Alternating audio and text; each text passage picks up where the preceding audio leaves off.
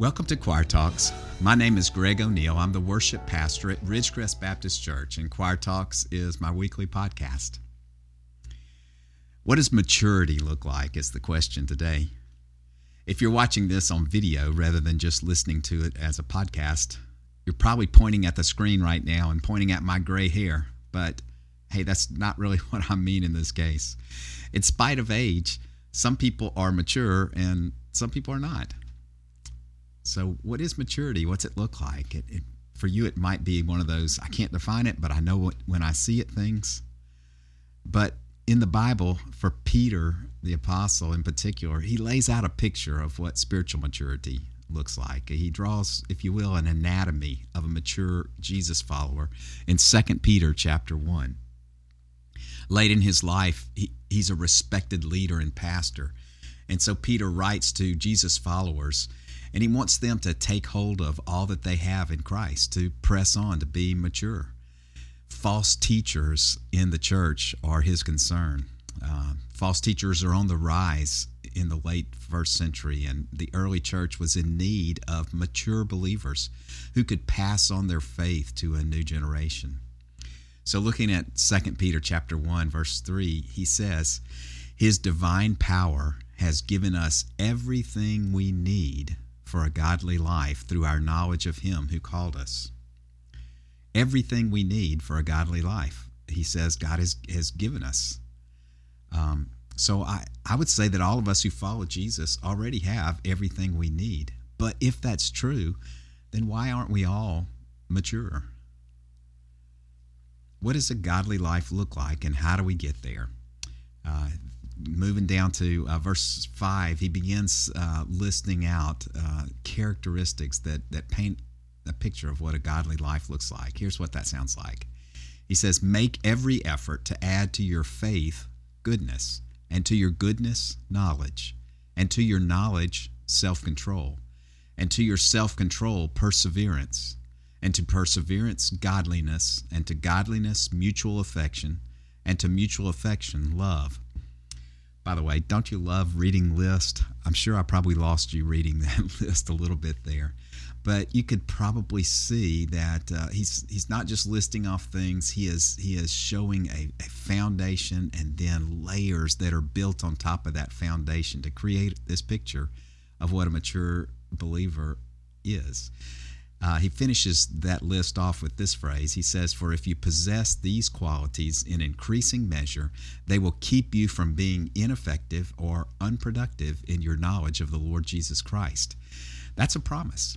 He says, if these things are increasing, then here's the promise. You're going to be effective and productive in your walk with the Lord. You're going to be that person that he created you to be, that he called you to be. You will grow to maturity, and it'll make a difference in the kingdom and in the lives of the people around you.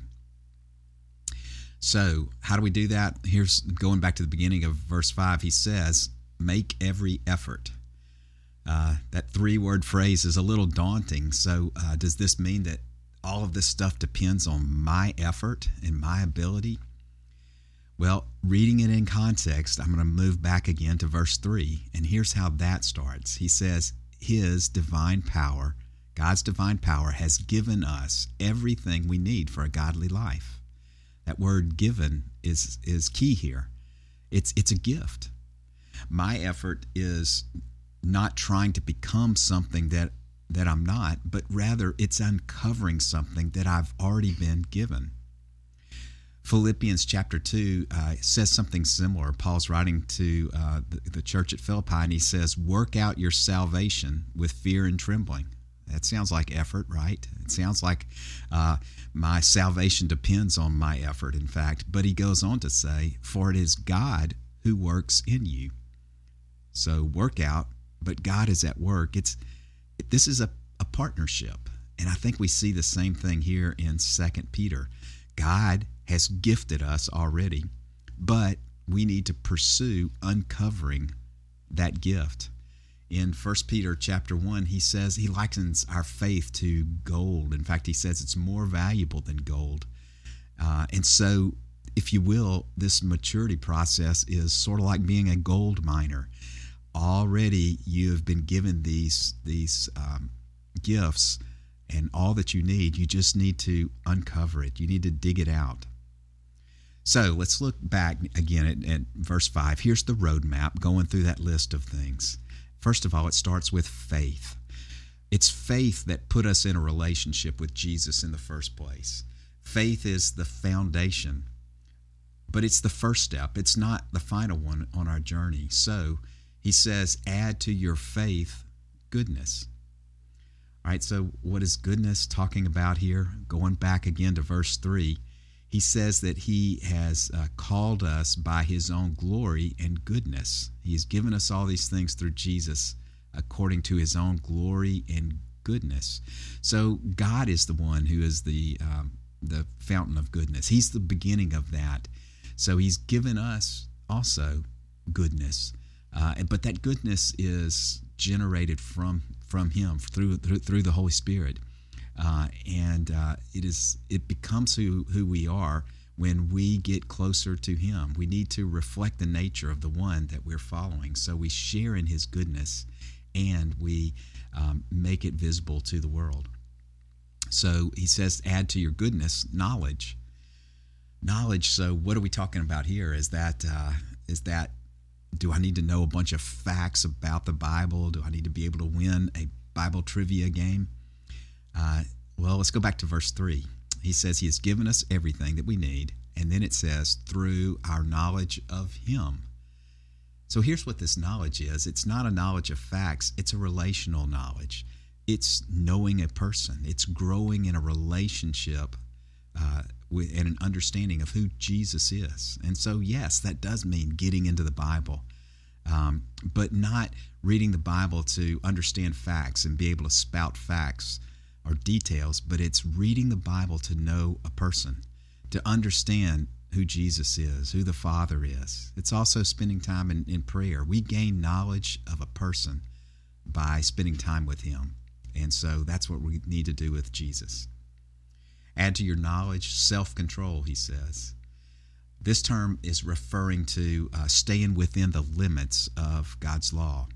It is overcoming through the Spirit's power our natural inclination for sin. This is a part of the life of every believer. Even the Apostle Paul, who wrote most of the New Testament, says that he is in this struggle and this fight. And in Romans chapter 7, he says, although I want to do good, evil is right there with me. For in my inner being, I delight in God's law, but I also see another law at work waging war. So all of us have this struggle, that old fleshly nature that comes from us from before we knew Christ, and then the new nature we have. And so self-control is letting the new nature be the nature that we follow, letting it overcome the old nature. And if we continue in sin, we're going to stunt our relationship with Jesus. But as we turn our lives over to the Holy Spirit, we'll have self-control. And then he says perseverance. To your self-control, add perseverance. So what is he talking about here? Well, life is difficult even for believers. The difference with a believer, though, is that a mature believer doesn't give up when life is difficult. In fact, it's during those difficult times when the mature believer blossoms and grows. James says it this way in James chapter 1. He says, the testing of your faith produces endurance or perseverance.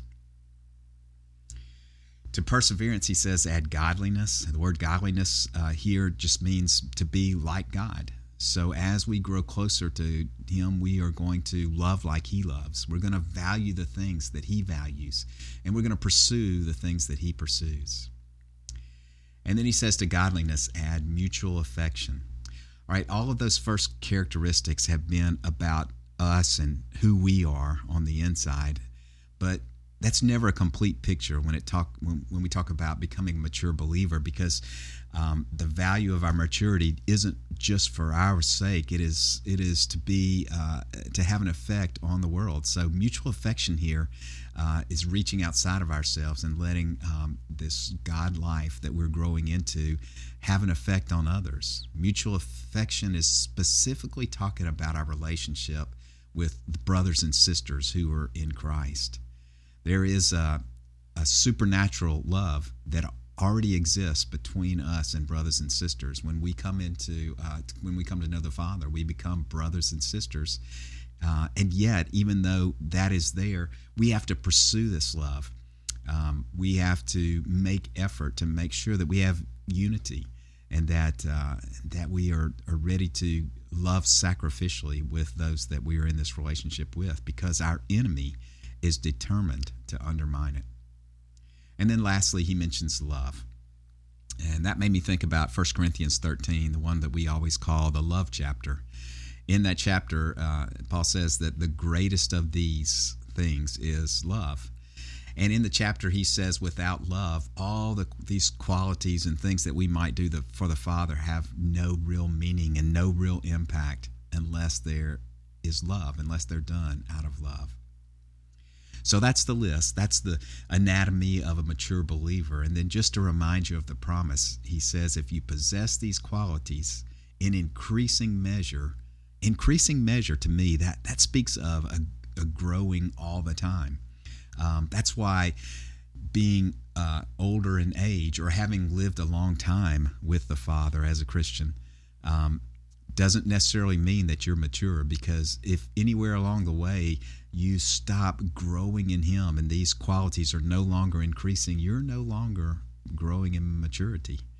So the promise is, if you possess these qualities and they're increasing, then they will keep you from being ineffective and unproductive. In other words, your life's going to make a difference. God is going to use you to further His kingdom and to change lives. I pray that'll be true of you. Have a great day.